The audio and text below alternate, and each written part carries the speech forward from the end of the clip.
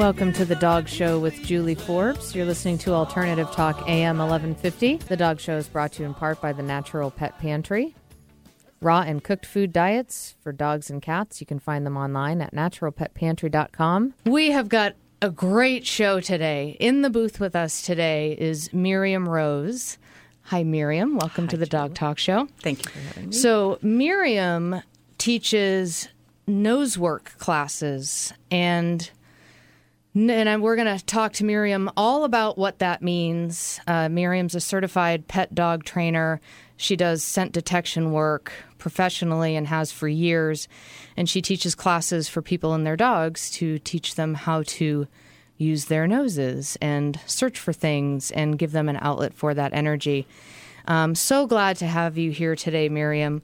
I think that your classes, that you're offering them to, that they're accessible to just anybody with their dog, I think is brilliant, because I think that it's really filling a gap in what's available, and I think in dogs' lives in general, to kind of give them an outlet for that energy, to teach them how to focus and to teach them how to use their noses. And you said, let me not get ahead of myself. So, Miriam, you do some very interesting work with detection work with your dogs. So tell us a little bit about yourself, about what you do. You do some interesting things on the weekends, and then also about your classes. Julie, thanks so much for the warm welcome. Since 1999, actually, is when I first started. I opened my company, Verity Services, in the year 2000, and I've provided drug detection and explosive detection dogs around the country since then. I provide services to schools, businesses, and private homes, and I've worked in schools with my dogs from Maryland to New Mexico, successfully searching for drugs and other contraband to help kids safe. Mm-hmm. In addition, over the last 6 years, I've worked with various international companies working their explosive detection dogs for different cruise lines which operate out of Seattle, between Seattle and Alaska during the summertime. So that's sort of the weekend gig I have, I guess I would say. Worked a couple of wonderful pairs of dogs, first a German Shepherd and a Labrador for the first few years, and most recently 2 wonderful English Springer Spaniels imported from Britain as explosive detection dogs. The dogs and I search thousands of pallets every summer to make sure that the stores are safe from explosives before they load it onto the ships. Nothing is loaded until we've searched and put a sticker on that says that it's been cleared by the canine teams. Wow. What fun work that must be, to then that partnership to go to work with your dog. Mm-hmm. And so you said you worked with a German Shepherd and a Lab, or Golden, did you German say? Shepherd and a Labrador for the first few years that belonged to one international company. They were both German imports and did tremendous, tremendous work. Mm-hmm. And then in the last 3 years, I've worked with 2 Springer Spaniels imported from Britain, belonging to a company in Canada, an international company I work for called Canine Scope. Mm-hmm. And we search ship stores for Princess Cruise Lines at Pier 91 in Seattle, all during the Alaska cruise season. Wow, very fabulous dogs. And you're right, it's wonderful work, and it's quite a privilege to work with a canine partner. Yeah. And what great work to do, because there's no better way to find something than with a dog. That's the truth. So now you offer these Nosework classes, which seems like a relatively new concept. So tell us a bit about your classes and what they offer, what you offer people and their dogs. Well, if I could back up just a little bit, Julie, to talk about the genesis of the sport. Mm-hmm. The sport of canine nosework was developed in 2006 by 3 people in California. Ron Gaunt, who is a retired law enforcement canine handler and trainer, Jill Marie O'Brien, and Amy Heroux, who are both handlers for Ron in his private business. He does a lot of consulting all over the world and all over the U.S. with detection canines. Mm-hmm. And Ron developed this sport with these 2 gals as his thank you to what dogs have done for him over his 30 years of canine work. Mm-hmm. The sport takes the best aspects of detection dog work and makes it accessible to all dogs and their people, actually. Mm-hmm. The dogs in canine nosework are taught to recognize 3 essential oil scents. First level is the scent of sweet birch. The second is of anise, and the third is clove. They're perfectly legal. They're safe. You don't need special permits or special insurance to buy them or to maintain them the way I do with training aids that I use for my professional dogs. Sure, right. And they developed this sport so that anybody and their dogs could have the same kind of fun and the same kind of satisfaction that professional detection dog handlers and their dogs have. Because fundamentally, Julie, really a dog is just a nose on four wheels. Mm-hmm. And in our society, so few dogs get the chance to express that drive to hunt and the drive to find something that's important to them, that this sport is pretty nearly universally accessible to dogs and their people. It doesn't matter what age the dogs are, what physical condition the dogs are, nor for the people. The same holds true.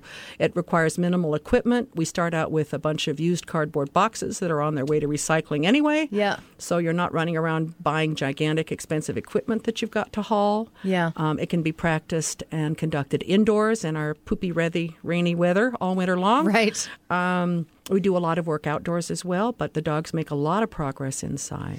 Well, and I think something that's so important that I so get working with dogs with training and behavior is when you talk about dogs being a nose on four legs and that they don't have the outlet for that, to experience that drive, to experience that gift that they have.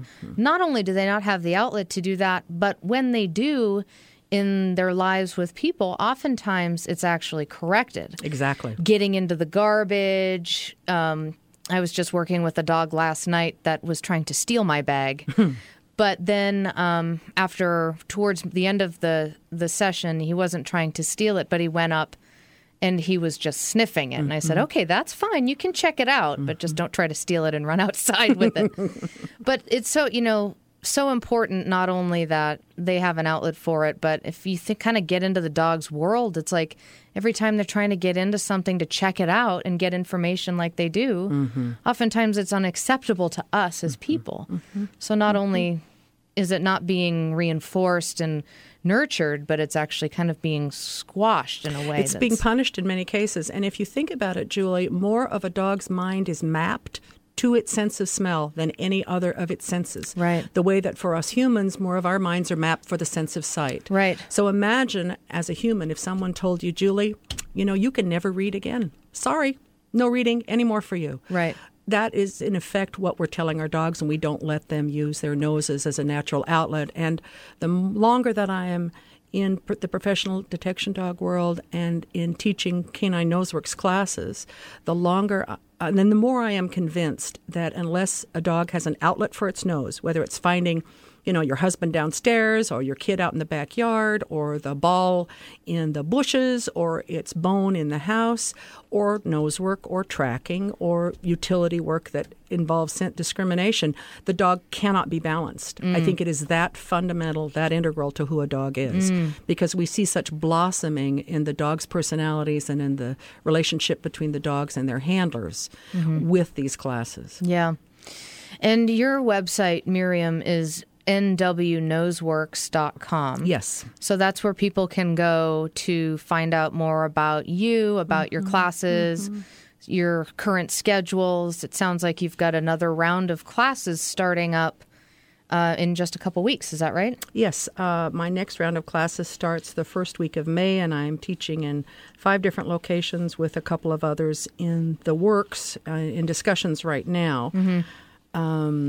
And Miriam teaches 21 classes a week? 20 to 21 classes a week on average, and put about 500 miles on my car a week. My commitment since first bringing Ron Gaunt to Western Washington in September of 2009 has been to see that this sport spreads as quickly and as mindfully as possible because it has such great benefit for dogs and their people. Yeah. Well, I am excited to take the class with my own dogs. How fun. I think that this is probably one of the most important things that somebody can do and the biggest gift that you could give your dog, in addition to some of the other big ones like good nutrition and stuff like that. but it's not just the mental energy, not just the physical energy that needs the outlet, it's the mental energy. And this is just wonderful. When we come back from break, we're going to talk about ways that this can help dogs behaviorally, some stories that you might have. You were telling me a great story of an older woman and her older dog who really took to Nosework, and just talk more about Nosework in general. We're talking with Miriam Rose today, and you're listening to the Dog Talk Show on Alternative Talk 1150. Sentenced me to a life of ease, taking care of old Red. Now old Red, he's the damnedest dog that I've ever seen. Do you have an injury, old or new, that won't heal? Are you fighting a cold or illness you can't kick? Do you feel like you've tried everything and are still struggling to find wellness and balance in your physical health? Have you been unimpressed with acupuncture in the past? For over a decade, Robert Meduzia has been making a difference for people who thought they had exhausted their options. Don't settle for pain and illness. Call 425-828-6190. That's 425-828-6190. Again, 425-828-6190. The Acupuncture and Sports Clinic of Kirkland. Heal faster, play longer. This is Martha Norwalk. Every Sunday morning, beginning at 9 a.m., thanks in part to New Pro Supplements, we cover the world of animals. This week, July 21st, it's a Kevin and Kim Sunday. Always entertaining, Kevin McDonald and Kim Miller Medium and Animal Intuitive will host the show. They'll talk with Bob Dawson from Macaw Rescue and Sanctuary Incarnation about the annual open house and fundraiser barbecue in August, plus open phone lines so Kim can read for you and your animal friends. Martha Norwalk's Animal World, Sunday morning, 9 a.m. to noon, right here on Alternative Talk, AM 1150. Hi, I'm Martha Childress with the Natural Choice Network. Join us every Tuesday at 12:30 p.m. right here on Alternative Talk 1150. Each week, we invite leaders from our sustainable community to share their unique visions and valuable insights.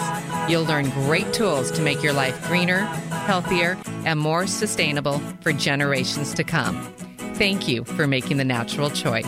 That's the Natural Choice Network every Tuesday at 12:30 p.m. Please join us. This is Julie Forbes, dog training, behavior, and nutrition specialist, and owner of Sensitive Dog, thoughtful guidance for you and your dog. If your dog needs basic obedience training, a behavior evaluation, or food consultation, I can help you. Call me at 206-372-7399 or visit my website, www.sensitivedog.com. I teach group obedience classes, in-home lessons, and evaluations, and a 2-week intensive training program called Higher Education. Again, I'm Julie Forbes, Seattle's dog behavior training and nutrition specialist. www.sensitivedog.com. News, traffic, and weather? Now you can get your information fix weekdays on Alternative Talk, 1150 a.m. Got a nose that can smell a 2-day trail. He's a 4-legged tracking machine. You can't get city. Welcome back to the Dog Talk Show. I'm your host, Julie Forbes. You're listening to Alternative Talk 1150 a.m. I didn't want to cut that song off because I enjoy it so much, and it's so appropriate today because we're talking with Miriam Rose, who teaches canine nosework classes. Welcome back, Miriam. Thank you, Julie. So we were talking about, just to recap the first segment, if you're just joining us today, dogs are basically a nose on wheels, as you like to said, or a nose with 4 legs, and that they really don't have the opportunity to express that gift that they have and that drive that they have in their normal family lives. And not only do they not have really an outlet that nurtures that and lets that develop, but oftentimes when they are expressing that, they're getting into something that they shouldn't be, and they actually get in trouble for it. So not only is it not being supported, but it's actually being corrected or punished. Hopefully not punished, but so you teach these classes, and it's called Nosework, and it's a sport. Canine Nosework. Canine Nosework. And you basically, so will you tell us a little bit about what your classes kind of look like to give somebody a sense, interesting use of the word, I just caught myself there, for kind of like what might that look like for somebody, and for also to everybody really get that this is for everybody.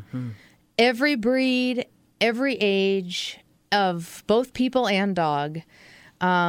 your dog doesn't have to be a certain type of breed or physical fitness or anything to be able to do this. Exactly so. Every dog has the same equipment, which is that phenomenal nose that is sometimes estimated to be 10,000 times better than ours is at discerning odors. To back up a little bit, the National Association of Canine Scent Work, if I may, I'd like to give their website. It's www.nacsw.net. And that is the National Association that certifies instructors and that certifies and promotes trials and other testing. And I'd like to read their mission because it's so fundamental to what I believe in. And I presume what you believe in as well, Julie, in terms of being a positive dog trainer. The NACSW's stated mission is to ensure that Nosework activities and events uphold a high standard of excellence in training safety and practices using motivational, non-aversive techniques with the priority being fun and the well-being of the dog. And it pretty much says it all for them as an organization. The classes are generally an hour and a half long. We have between 6 and 8 dogs per class. Only one dog and their handler work on the floor at a time. So this is the perfect venue for dogs that would otherwise not fit into a normal group class structure. Right, yep. So we've got dogs that maybe are overly reactive or overly shy of other dogs or other people. We've got dogs that lack confidence. We have dogs that lack focus. We have some dogs that, need to be able to hone in on what their humans are trying to let them know, and mostly what their humans are trying to hone in and need to know how to read what their dogs are telling them. Because as you realize, dogs are all about nonverbal communication. And they're throwing language at us all the time while trying to learn what we're saying to them in English. It's not very many dog activities or dog sports that are driven by the dog. Most of them are driven by humans dictating to the dogs what we want from them. Right. You don't heel except right there. You Right. don't sit except exactly straight. This activity, however, is led by the dogs because, frankly, they're the ones with the equipment. Right. Yeah. And what we find in classes is that people's relationship with their dogs really blossoms and deepens because that communication becomes a two-way street. I work as an instructor individually with each dog team that comes on the floor. The other dogs are either in crates in a separate room or in properly equipped vehicles outside where they can be kept cool and away from the dog team that's working, because we want the dog team that's working to have the opportunity to pursue this in a kind of an unbounded, unrestricted, distracted way. And we want the other human students who are waiting for their turn to be able to learn by observing the team that is working. Yep. So within that hour and a half time frame, we have as many run-throughs as we can of each dog team. And the run-throughs are typically very short. We stop the repetition before the dog's interest peaks. So we leave the dog wanting more. And then the handler puts up the dog. Next handler team comes out with their dog. Yep. So that each time the dog is put up, they're left in their crate or in their car to process what's gone on, to imagine the fun the next dog is having without them in there. And we find that each time the dog comes for the next run-through, the drive is higher and higher and higher and higher. Yeah. The hunting-seeking circuit exists, frankly, in all animals, including in humans, but it's especially strong in dogs. And what we're doing is just loosening that. We're freeing that up. These are pet dogs normally, or retired agility or conformation or working or service dogs. Some of them, frankly, many of them are current competitors, but they've not had a chance to express themselves this way before. Right. Yep. Now, I'm thinking about this in terms of my own dogs and how much fun it would be. And I have a dachshund, so scent hound, versus my cattle dogs, herding. So, and then there's all these, and I'm thinking of all these other types of breeds. Sure, pugs, boxers, the brachiocephalic breeds, very large breeds like mastiffs, teeny dogs like chihuahuas. Yep. So would I be correct in assuming that my dachshund would do better than the cattle dog or than another type of breed? I mean, are there is the obvious true as far as the scent hounds really getting this like that, generally speaking? Well, what we do in teaching these classes is to use whatever motivator works with the dog. And for many dogs, that's food. For some dogs, it's toys. And it really depends on how accurately you, the owner handler, judge what is the prime motivator for your dog, how quickly they get this. Right. Frankly, a dachshund or a chihuahua could do the same work as a search and rescue dog. It's just it would take them a heck of a lot longer to get there. They have the same equipment. Yeah. You know, they have the same equipment. I have any number of very good cattle dog students. So, no, it's not necessary that it is a hunting dog per se. Right. Now, I did a tiny bit of tracking work, just a tiny bit, to where I kind of got an idea when I was first starting to train. And one thing that I learned was that dogs track differently. Some dogs will follow and sort of go back and forth, back and forth, back and forth over the scent as they're moving forward, whereas other dogs will be more closer to the actual scent that's laid down, whereas other dogs might be 4 feet off to the right. Or air scenting with their heads up. Right. So I would imagine with this, you see different dogs going through their own process and learning how to get to the end result, but it's going to look different with the dogs as individuals anyway, but also sort of across breeds. This is what's so enriching and empowering, I think, for the dogs, is that every dog does this in their own unique way and their own stylistic version. And it's also, I think, what deepens the people's understanding of not just their own dog, but of one another's dogs and dogs in general, is the observers get to watch, for instance, how the dachshund has a different style from the border collie, or the border collie from the German shepherd, or the German shepherd from the Labrador. And we do see breed differences in styles and AKC group differences in styles. Herding dogs have some generalities of similar hunting styles, as do protective breeds like German Shepherds or Dobermans or Giant Schnauzers, which are my breed of choice. Flushing breeds like Spaniels, Labradors, Retrievers like Goldens have certain breed styles. And that's not true 100%, but we see trends, which is kind of a fascinating thing for people to watch. And then people are learning while this is happening, you know, it's my dog who's leading this show. I have to let my dog figure out how to find this, whatever this is that motivates the dog, which is, you know, if you think about it from the normal dynamic between humans and dogs, this is a pretty respectful place to be. Yeah. And it's pretty empowering to dogs, which I think is why we see such big differences in dogs' confidence levels. Yeah. And that's something that I was just talking about this at my talk at All the Best last week about effective communication. One is that it's not the talking that really matters to the dog. They're looking at and listening to everything else.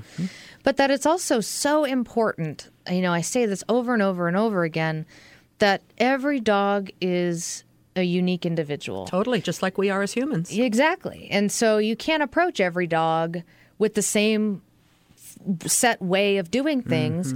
You have to approach every dog as an observer and read them and learn what do they need, how do they learn the best, what motivates them, how sensitive are they, you know, how reactive, all these different types of things.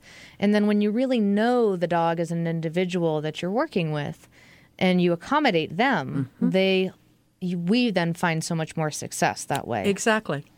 And the dogs and their people are much, much happier. Yeah. And something that you, I think, said in this conversation, and then as we were talking before the show, is that this is a different experience for people, too, because the dog is the one in the lead. And dogs don't get enough credit, I think, generally speaking. Like, wow, I didn't know my dog could even do that, or that my dog even is capable of thinking. I mean, I'm shocked by some of the things that I hear people say. Like they had a family member who visited and stayed with them for 2 weeks, and then the dog didn't see him for a year, and then they came back and the dog remembered who it was. It's like, well, of course the dog remembered who it was. And frankly, that's done through scent. That's the same way the dog maps where it is. They have a scent map of where they are. When you're driving someplace and you see your dog lift its head up and take a deep whiff, it's not giving a visual on where it is. It's remembering via scent where it is. So fascinating. Dog's sense of smell is like, I mean, it's kind of like talking about how big the universe is. It is. Like we as humans, I think, can only grasp it to a certain point, and the rest of it is just sort of a mystery. Well, we're going to take a quick break, and when we come back, we'll be talking more with Miriam Rose. You're listening to the Dog Talk Show on Alternative Talk 1150. It's true, dogs are the best people. His love comes free and unconditionally. Come on, how long do you let him sleep with us? Little head on the bed, don't you say no way now. There's insurance there. Camley Electric Incorporated is a full-service electrical contractor. From simple home repairs to full remodels, new construction, and small commercial projects, our qualified electricians do it all. We pride ourselves on our workmanship and professional standards, delivered with value in mind. Located in historic Ballard, Camley Electric serves the greater Seattle metropolitan area, licensed, bonded, and insured. Camley Electric welcomes all inquiries about your electrical needs. Visit the website KemleyElectric.com. That's KEMLY electric.com. Good afternoon, Seattle, and welcome to the Joper Show. I'm Joe Janot, live on Alternative Talk Radio. If you're going to have the Joper Show, you have to have On the Town with Lisa. You know, there is a lot of blogging and twittering about Seattle Sonics. I think the expansion is coming sooner than we expect. And then at the 2 o'clock hour, man, we're going to talk booze. So we brought in a cool cat from 3 Point Production to talk about the event. Talking about a documentary. Just not any documentary. Talk about hip-hop, about the vibe of Seattle and how it sort of progressed. We're talking food, sports, and fun every Friday 1 to 3 here on Alternative Talk 1150 with the Jopra Show. Want a faster metabolism? Desperate for more energy throughout the day? Food is our most powerful medicine, and on Passionate Nutrition Radio, I'll answer your burning nutrition questions and offer real solutions for your family. On Passionate Nutrition Radio, you'll learn how to transform how you look and feel with the foods that you eat. My name is Jennifer Adler, and I'm a nutritionist, chef, and founder of Passionate Nutrition, a nutrition practice with 6 locations throughout the greater Puget Sound area. Join me on Passionate Nutrition Radio for a weekly serving of nutrition wisdom. Learn more at PassionateNutrition.com. That's Passionate Nutrition every Friday at noon. This is Julie Forbes, dog training, behavior, and nutrition specialist and owner of Sensitive Dog, thoughtful guidance for you and your dog. If your dog needs basic obedience training, a behavior evaluation, or food consultation, I can help you. Call me at 206-372-7399 or visit my website, www.sensitivedog.com. I teach group obedience classes, in-home lessons, and evaluations, and a 2-week intensive training program called Higher Education. Again, I'm Julie Forbes, Seattle's dog behavior training and nutrition specialist. www.sensitivedog.com. Like what you hear? Be sure and support the sponsors who support your favorite programs on Alternative Talk 1150 AM.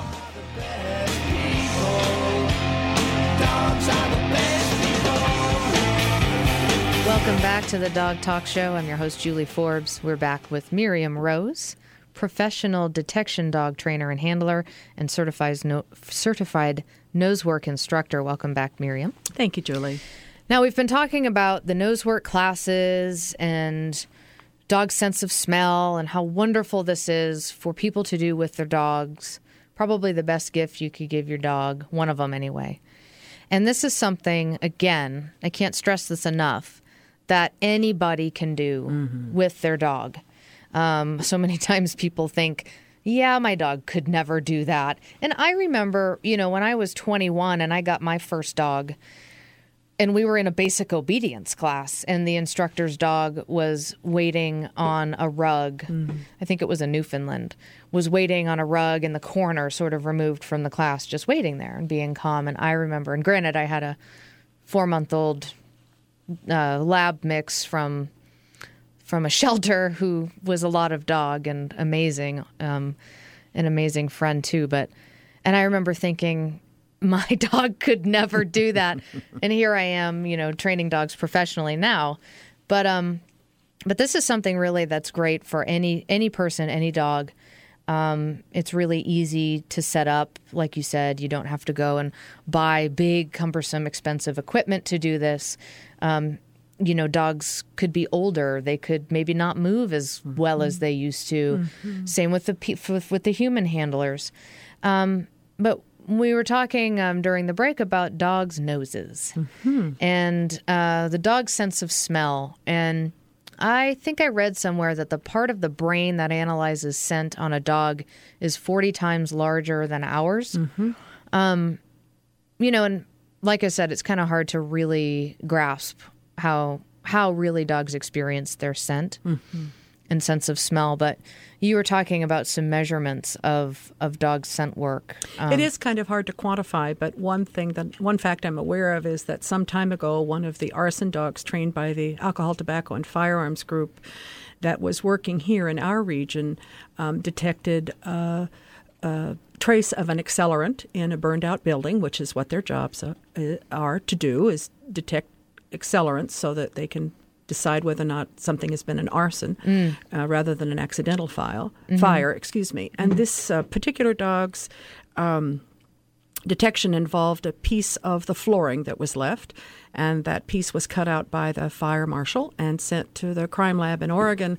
And the dog's measurement at that point was 30 parts per billion. So there was 30 parts of odor, of accelerant, in a burned-out building per billion parts of total just air. Wow. Exactly. So we really haven't gotten to the bottom of how good a dog's nose is. And as we're sitting here today, Julie, there are dogs all over the world which are detecting brown tree snakes on flights bound from Guam to Hawaii to prevent the destruction of the birds in Hawaii. There are dogs detecting unexploded landmines. There are dogs detecting subcutaneous melanoma on humans.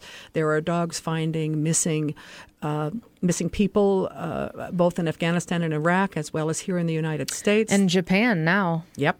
Dogs looking for drugs, dogs looking for explosives, dogs looking for mold, dogs looking for termites. Really, dogs alerting people to pending seizures or pending heart attacks or low blood sugar. We really have not come to the bottom of measuring what a dog's nose can do. Yeah. And the rocket scientists at Sandia Labs have finally admitted that there is no machine that is better than a dog's nose. Yeah. After the government spent billions of dollars trying to devise something better, they still haven't gotten there. No can do, because it's devised by people who don't really understand how dogs' noses work. Exactly. Yeah. Exactly. So this is just totally mind-blowing, thinking about the dog's sense of smell and how little we really understand about it, and how a lot of the benefit from the Nosework classes, you've said, is also in how the people's perspective shifts in experiencing their dog in a different way. Just as you mentioned, people look at their dogs and say, I didn't know you could do that. Yeah.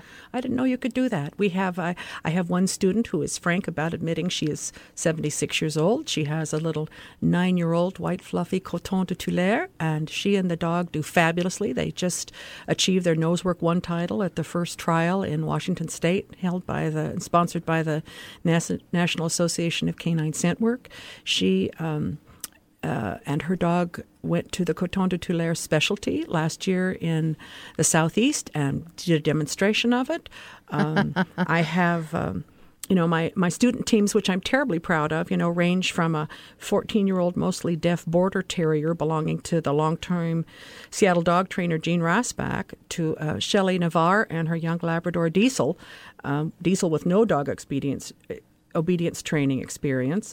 And Diesel and Shelley won the top dog team one day at the first canine Nosework trial by successfully finishing all 4 elements of the trial in 53 seconds. Wow. We have very young puppies to very old dogs. I have several dogs in chemotherapy treatment who are taking Noseworks classes. I have one student who did his recovery from back surgery in my classes. I'm very humbled to say that a lot of my students are longtime dog professionals themselves. Joan Fetty from Positive Dog Training School, Carla Kimmy from Honolulu Training Center, Gail Sackett, who's a retired agility judge and trainer, Dr. Jessica Wilcox, DVM, Dr. Kate Schottman, DVM, Jean Rasbach, Mary Schur, Pratamo Kantala, Shade Whitesall, Susan Scheer, Sheila Wells from Wellsprings, Robin Hood with her bearded collies, Jean Hempel, who's the retired head of the Purdy State Prison Program, Sarah Baker from It's a Dog's World, I've got a Boeing explosives dog handler in my classes, 2 search and rescue dog handlers, and the list just goes on and on. And soon to be the host of the Dog Talk Show and owner of Sensitive Dog. Because we're totally going to be taking your classes Good. this summer. I'm excited. Yeah. That'll be so much fun. Then you can report to your listeners. Absolutely. Now, you had said that this work can actually have an impact on other, almost like positive side effects that you have just seen over and over and over again. You've had your clients report back to you, wow, this really made a difference in this area, or this really helped with this. So what are some of those other things that this can help with? Well, it's funny, Julie, because we don't advertise the classes in this way, but daily I hear reports from my students that the canine nosework classes have helped their dog in field trial competitions. They've helped their dogs in agility competitions, in flyball, in karting, in herding, in venues that I wouldn't have even imagined. And it's my belief that this has everything to do with the fact that the relationship is deepened and that the dog trusts more, that the human is listening to them, and the human listening, that is, to that nonverbal language that dogs give us all the time. Yep. And the human is paying more attention.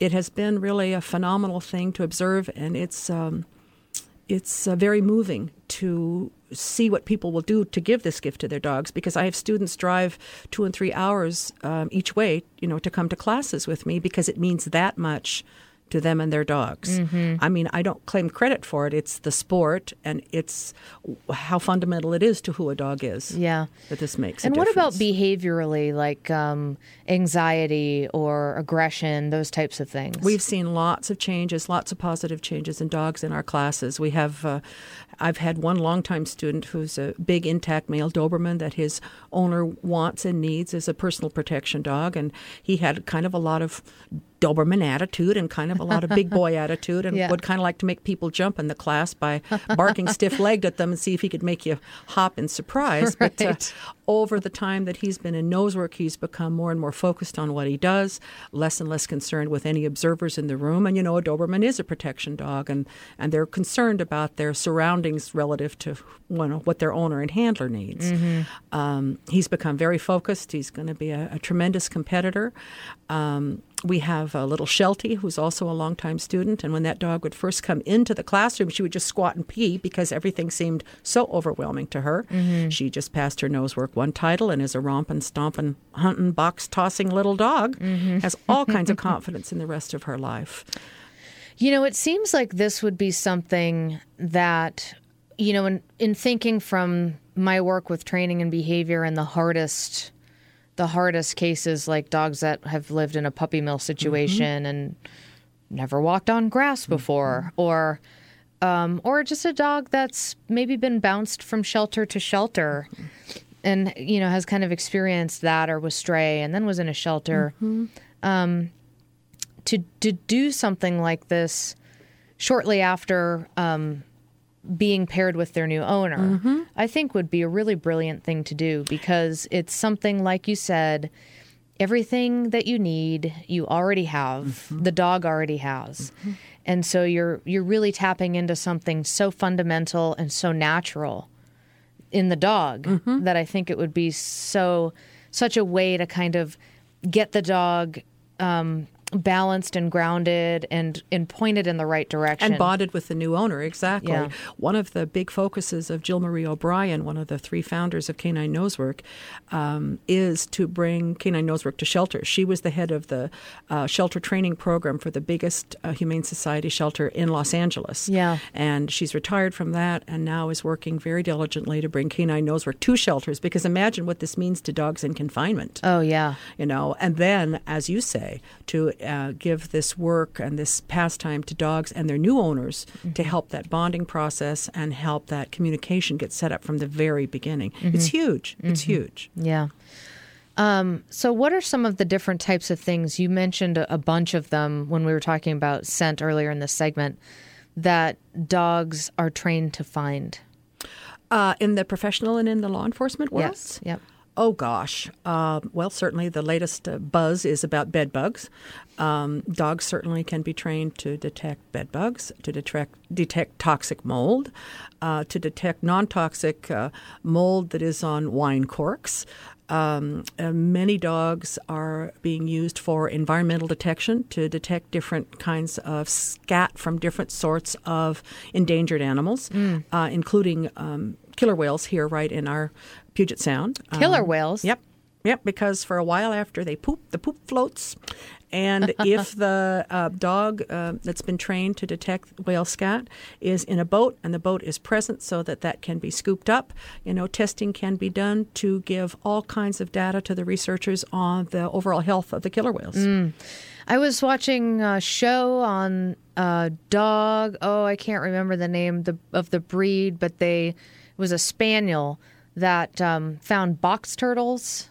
Yes. To help researchers to locate them, because if they were searching themselves, they might find like one in 4 days. And with the dogs looking for them, they found 4 in a day or something like that. And they're also being used near the San Padre area to detect buried leatherback turtles' nests. Certainly they're used to find drugs and to find explosives and to find other kinds of contraband like cell phones in prisons. They're used to detect pipeline leaks. Really, it just only is limited by human imagination. Right, yeah. Well, we're going to take a quick break, and we'll be back in just a few minutes with Miriam Rose, professional detection dog trainer and handler and certified Nosework instructor. You're listening to the Dog Talk Show on Alternative Talk 1150. You ain't nothing but a hound dog, you're crying all the time. You ain't nothing but a hound dog, crying all the time. Natural Pet Pantry is Seattle's original source for wholesome dog and cat meals, offering 8 different proteins to accommodate your pet's dietary needs. Made locally using all U.S.-sourced ingredients, their freshly ground stews, raw or cooked, can be purchased from their Burien shop, most independent pet supply stores, or delivered right to your home. Natural Pet Pantry will even work with your vet to custom blend a prescription diet for your pet's unique needs. Go to naturalpetpantry.com for more information. Natural Pet Pantry. It just makes sense. Hi, I'm Pat Pauley. Tune into my show, Get Active, each Tuesday at 12 noon on Alternative Talk 1150. Each week, we invite a guest to talk about one of the wonderful activities in the Puget Sound region, ones that you may want to participate in. We'll focus on how adult beginners can comfortably get into all of these activities. You'll learn a lot about how you can get active. Be sure to listen. That's Get Active with me, Pat Pauley, at 12 noon each Tuesday on Alternative Talk 1150. As God is my witness, I thought turkeys could fly. Hi, I'm Adam. And I'm Fred. And we're Talking Turkey every Friday at 4 on Alternative Talk 1150 AM. Talking Turkey Radio, the real dirt on everything edible, from turkeys to really big turkeys. Fridays at 4 on KKNW 1150 AM in Seattle and the greater Puget Sound. For more information, visit TalkinTurkeyRadio.com. This is Julie Forbes, dog training, behavior, and nutrition specialist, and owner of Sensitive Dog, thoughtful guidance for you and your dog. If your dog needs basic obedience training, a behavior evaluation, or food consultation, I can help you. Call me at 206-372-7399 or visit my website, www.sensitivedog.com. I teach group obedience classes, in-home lessons, and evaluations, and a 2-week intensive training program called Higher Education. Again, I'm Julie Forbes, Seattle's dog behavior training and nutrition specialist. www.sensitivedog.com. Notice anything different? You should. There's no other station like Alternative Talk 1150 AM.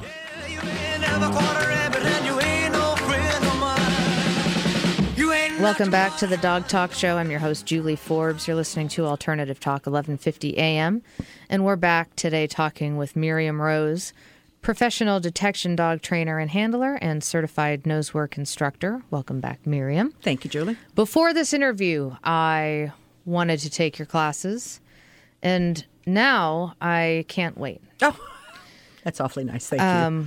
I just think that I encourage people so much. I mean, we say, Eric and I say on every show, which we haven't said yet today, but today, now's as good a time as any, though. Now is. It's a nice day for what? To take your dog for a walk. It is, isn't it? To get your dog out, go for a walk, maybe go somewhere new, which is nice because then it's new scents. New scents. Yeah. But to do something with your dog that is going to burn some mental energy for them, let them work for something and have fun doing it.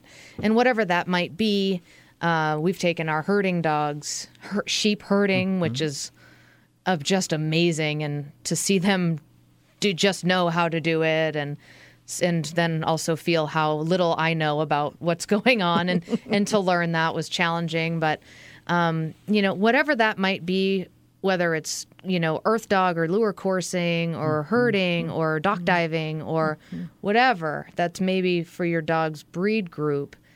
But this is for all dogs. All dogs. Across all the ages. board, all dogs, all ages. If you're sitting there thinking, that dog could do it, but this wouldn't be good for my dog. My dog's so badly behaved, or my dog is too old, or whatever that might be. My dog had knee surgery and limps. We call this the obedience-free zone. Yes.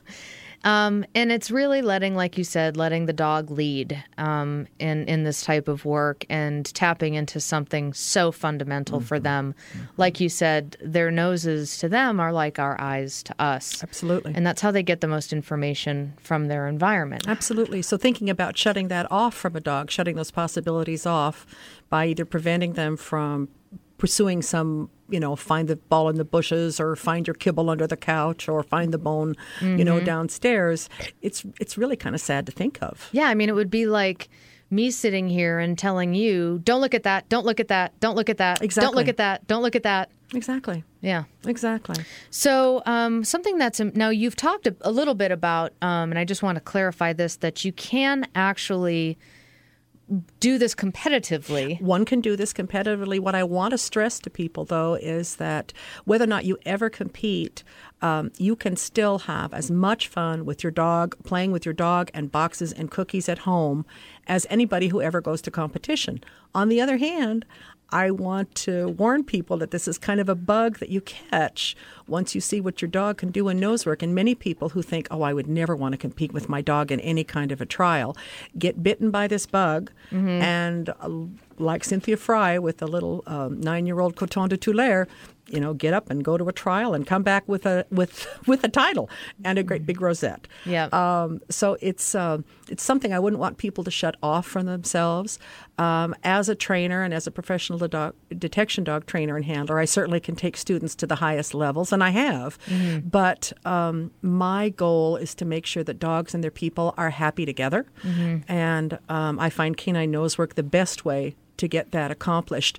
What we find is that people tell us that their dogs will cry all the way to Noseworks class and then sleep all the way home. Yeah. Because what happens in an hour and a half long class, even if a dog only has 3 or 4 run-throughs, is that they're as exhausted after that as they would be after a 5-mile run. And it's a different more so. Yeah, and it is a different kind of exhaustion because it's a kind of a satisfaction and a completion that the dogs don't have really in any other venue unless they are doing scent work. Yep. That's, I think, part of what the profound changes are that we see, is that the dogs are satisfied in a deep, abiding way that makes a difference in naughty behavior at home when left alone, makes a difference in barking and fussing at other dogs, makes all sorts of differences that are just natural outgrowths of having a contented, satisfied, fulfilled animal companion. Yeah, our cattle dogs, they are more tired after, 10 minutes, I would say, even of herding than they are an hour snowshoeing. And this is not what we do in canine Nosework, is not physically grueling. The comparison I make is, if you were somebody involved with horses and you would go and buy hay and you'd pick it up in the field and you'd load it on a trailer and then you'd take it home, then you'd unload it and you'd stack it, you'd be exhausted. By the same token, if you sat for an LSAT test, for instance, to get into law school after 3 hours, you would also be exhausted. Right. Yeah. This is that kind of mental exhaustion that really satisfies the dogs. Yeah. And because it is not physically demanding, we have dogs in carts because of bad hips doing this. We have deaf dogs. We have blind dogs. I have several dogs that have been in classes with me that have vestibular syndrome, which is something that makes a dog, walk like a very drunken sailor wearing somebody else's glasses. And they're able to do this work. We have dogs in rehab from other kinds of sports injuries. We have retired dogs that have blown out their knees, or retired agility handlers who've blown out their knees who do this. It is just so universal. We have one gentleman in California who competes, from a wheelchair. This is very accessible for people and their dogs. Well, your website, again, is nwnoseworks.com. And then the website for the National Association of Canine Scent Work is www.nacsw.net. Yes. And I'll post that information, too, on the Dog Talk Show homepage, which is www.dogtalkshow.com. And if you've missed any part of this interview, it will be available also archived on the website and as a free podcast on iTunes as well.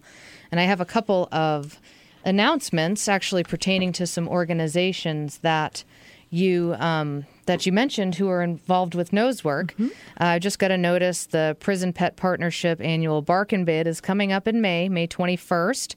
So I'll be talking more about that as we get closer to it, but it's a really fun event for a really wonderful organization. And you can go to prisonpetpartnership.org to find out more about that. The Assistance Dog Club of Puget Sound has a conference coming up Saturday, June 18th. It's a great way to find out more about assistance dogs. If you live with or know someone, have a friend or family member who works with an assistance dog, or if you're a professional that works with assistance dogs, this is a great conference. It doesn't have to be a mountain. Simple solutions for service dog issues. Saturday, June 18th in Gig Harbor. And Miriam, now tell us about your classes. You've said your next round of classes are coming up in a couple weeks. First week of May, I currently offer classes in Seattle, Woodinville, Monroe, Sequim, and on Whidbey Island. And there are talks in the works for me to teach classes in Silverdale and in Kent and in British Columbia. I was the first certified nosework instructor in the state and have brought about a dozen others into the training program to begin their certification process as canine nosework instructors. Right now in our state, there are currently 5 certified nosework instructors here, including 2 who have moved here from California. I'm also a certifying official for the national organization, and as such, I serve at Canine Nosework Trials, mock trials, which are sort of our pretend trials, and odor recognition tests. I just want to encourage everybody to consider this possibility for their dogs as a gift to give that will deepen the relationship past where they can imagine it might go, and also to let people know that the groups of students seem to form their own cohorts and stay together through any number of years, frankly, of classes. And we take our most advanced students to fun facilities like the Fort Casey gun emplacements on Whidbey Island, or to the Duval Fire Training Station for special searches for the dogs and their handlers. So there's lots of fun to be had. Well, I can't wait to do this with my own dogs. I cannot recommend this highly enough to anybody out there listening, or if you know somebody with a dog. And even if, or maybe even especially if the dog is having some challenges in life with behaviors or anxiety, different types of aggression or leash aggression, confidence issues, overly shy, anything like that. This is such a fundamental outlet for dogs and is so wonderfully beneficial both for dogs and people. Miriam, your website again is nwnoseworks.com. I'm going to post that information on the Dog Talk Show website. I've posted it on our Facebook fan page. You can find us on Facebook as well. Just search for the Dog Talk Show. Thank you so much for being here today. Thank you, Julie, for the opportunity. I look forward to seeing you and your dogs in class. So do I. It's going to be fun. So thanks so much for listening to the Dog Talk Show on Alternative Talk 1150.